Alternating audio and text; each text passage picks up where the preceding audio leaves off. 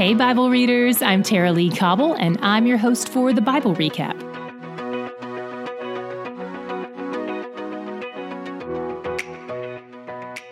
As we get ready to launch into Genesis, I thought it might be helpful to walk you through some really practical steps for how to read the Bible. I'll give you a bit of a sneak peek into my process in case any of the things I do might be helpful for you. But that's not to say that what works for me is what will work for you. I want you to find what works best for you. And it may be trial and error for a while. Be patient with yourself.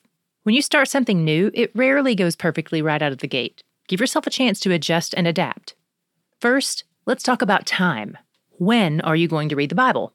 Set a time for it. Put it in your calendar so you treat it with respect. For most of my life, I read my Bible at the end of the day because I'm a night owl and it's when I feel most alert. I also would tell myself a convenient lie that it's better for me to read at night because unlike in the morning, I have nowhere to be in the middle of the night so I can stay up as long as I want reading the Bible. That sounds nice, but that never happened. I'd just rush through it half-focused while my mind went back to whatever had happened that day. Then I'd go right back to checking social media and replying to emails. And no matter how much I learned during my time in the Word that night, I never remembered it the next day. It would serve me for about 20 minutes until I fell asleep. It wasn't impacting my thoughts or the way I lived. And I can't speak for anybody else who prefers to read their Bible at night, but personally, I never ever meditated on God's Word in my dreams. If only I were that holy. So I decided to move my Bible reading to the first part of my day just for a week to see if it made a difference. It wasn't an easy shift since I'd made a pretty solid habit of doing it at night, but I kept at it. I started to see how fruitful it was, and since I'm a results-driven person, that was enough to make me want to build my schedule around that change. So find the time that works best for you. If it's been no time, then any time will be better. There's no shame in the nighttime quiet time game. But if there is any way at all that your time can be within the first hour or so of waking up, all the better. And I also feel like I need to say this. Some of the people I know who don't read their Bible are some of the most compassionate people I know. They feel like they can't make time for God because there are so many pressing needs around them, and they want to enter in and help the people in all those spaces. So they give themselves away all the time. And while that's a beautiful way to live, it's also mostly foolish. You will hit a wall. You will come to the end of yourself. You cannot pour out of something that is empty. You can't serve others well if you don't recognize your own frailty and need for God first. Get filled before you pour out. You were meant to serve people out of an overflow, not out of a vacuum. So please, for your own spiritual and emotional and relational health, come to Scripture and get your own needs for God met first. Then you'll have something more life-giving to offer others, and you won't feel as depleted on the other side of it. I know it feels unnatural to you, but I'm asking you to give this a try. Trust God when He says you need Him. Okay, now let's talk about location. Try to find a spot that is just for you and God, even if it's the floor of your closet underneath the winter coats. Maybe it's in your car in your driveway before you leave for work, or in the parking lot at work. Maybe it's when the kids are down for a nap right before you crash too. If at all possible, find a place where you can get alone with Him. For some of you, this won't be possible. I realize that. You're never alone because you have 2 kids under 3 and they need you constantly. Listen, I do not get it. I don't understand what your life is like. But He does. And since I know for a fact that He wants time with you, I'm asking Him to carve out time for Himself in your schedule and to help you make the most of the space He's put you in. I'm asking Him to help you focus on Himself beyond the distractions that might call for your attention in this season of your life. We're all in different spots, so there's no shame in this either. You just do the best you can and know that it's huge that you're prioritizing this in your life. What really matters here is that you're setting your heart to learn more about God, to pursue time with Him. Don't expect it to look like anyone else's time with God. Now that we've got our time and our location, let's talk about our process. Here's what I do. I have the Bible app on the home screen of my phone. It's in the top right corner. I don't want it to get lost on my screen. I've also set up a notification in the app itself that reminds me every morning to read my Bible.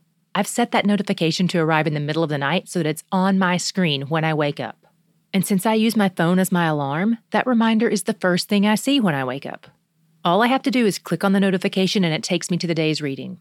At that point, I'm still in bed. I might be tempted to check my emails or the weather or Instagram, but I resist the urge. Those things will all still be there after my priority time, which is, by the way, what I call my time with God in the morning.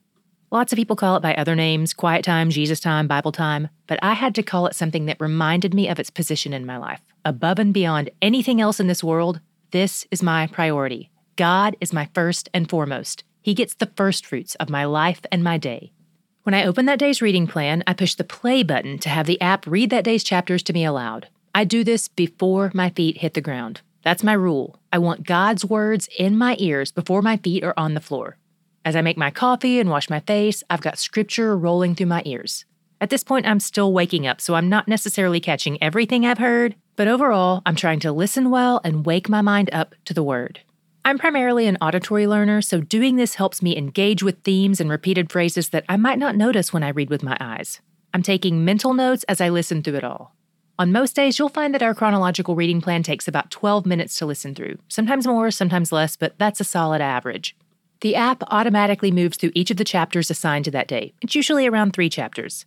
After it plays through all of them for that day, I turn my phone on silent, once again resisting the urge to check my text messages, and I leave it in my kitchen. That's when I go out to my balcony, which is my priority time spot. I only take my Bible, my journal, and my pen, and my coffee. If you want to get fancy with highlighters, you totally can, but you don't need anything other than the basics. As I mentioned in episode 1, I use the ESV translation, and I walked you through my reasons for choosing that particular translation.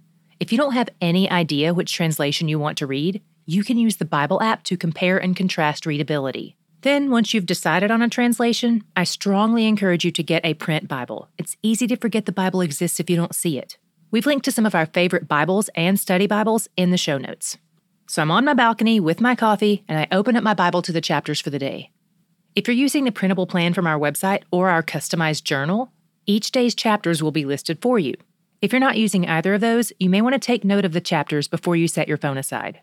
When I sit down with my Bible, I read those same chapters with my eyes that I just finished reading with my ears. Even though I'm mostly an auditory learner, this gives me the opportunity to take it in at my own pace, to reread, to ask God questions about what I'm reading. And despite preferring audio in almost every other area of my life, reading with my eyes is always my best trip through those chapters. Sometimes, not always, I'll make a third trip through, where I listen to the Bible app while I read the chapters, to make sure I'm seeing everything clearly. I'm probably not going to do this on a genealogy day, but if I feel especially confused or even especially in awe, I'll do that. Okay, so we've covered time, location, and process. But I don't want to forget about one of the most important things of all. Let's talk about your mindset. This may sound weird, but at the very least, let's aim to treat this with the same level of importance as we would any other relationship in our lives. Even though he's God and he's more important than our other relationships, our temptation is to treat him as though he's not even a person. So when I say treat it like other relationships, for most of us this is not a downgrade, but an upgrade from the way we've been treating him. We don't always honor him well because he's so available to us, and probably because he's so invisible. That's one reason we fail to schedule time with him. We just do it whenever it's convenient for us, which often turns out to be never. I once heard John Piper say that he treats his time with God like he'd treat a meeting with any other person. If he's reading the Bible and someone rings his doorbell, he asks God for permission to be excused. What? Listen, when you meet with God, you're engaging with a real person who has a real personality and real desires and takes real action. If you have a hard time remembering this, maybe you need to sit across from an empty chair and let that be the place you imagine him coming to meet with you when you read your Bible and pray. Begin by recognizing that he is real and you are in a real relationship with him. As with any real relationship, it needs time to grow. It may be a little awkward at first when you're moving through the small talk, getting to know each other. You may jump to some conclusions that you later find out are wrong when you have more information. That's okay. And just like in any relationship, it's important to ask good questions and pay attention to what the other person is saying. When something stands out to you as really awesome or encouraging, take note about it in your journal. Put a star by it and circle the star. I love looking back through my journals and seeing what jumped out at me, being able to identify what day I learned it and what passage of scripture it came from. When you're confused about something you read, write down a question about it in your journal. I like to put a question mark beside it and circle the question mark, because that helps me remember to research it later so that hopefully I don't still have the same questions again next year or even next week. If I have time, I'll do my research right away, but other times I save all my research for one day each week, usually my Sabbath. By the way, if you're interested in knowing more about how and where to look for answers, we'll be releasing an exclusive episode for our recaptains in January with more info on how to actually study the Bible instead of just read it, and we'll even link to lots of free tools to use in your research. If you want access to that episode, just go to thebiblerecap.com and click the Recaptains link, or click the link in the show notes. My journal is filled with stars and question marks, and it serves as evidence that my time with God is not boring. I've now made 10 plus trips through the Bible, and I still expect to learn new things about God that I've never seen before every single day. I love that God's Word is living and active because I'm going to be reading it every day for the rest of my life, and I never want it to get boring. I want to keep learning new things about Him. Bible readers, I'm so excited to be on this journey with you. If you haven't subscribed to the Bible Recap on your podcast app of choice, and you haven't subscribed to the Bible Recap's reading plan on the YouVersion/Bible app, do that now. I also want to invite you to join the Recaptains. It's a win-win for everyone. The Recaptains are the members of our TBR family who are financially supporting the Bible Recap and partnering with us to help more people around the globe read, understand, and love Scripture. Through their support, they also get access to more TBR content based on their support tier.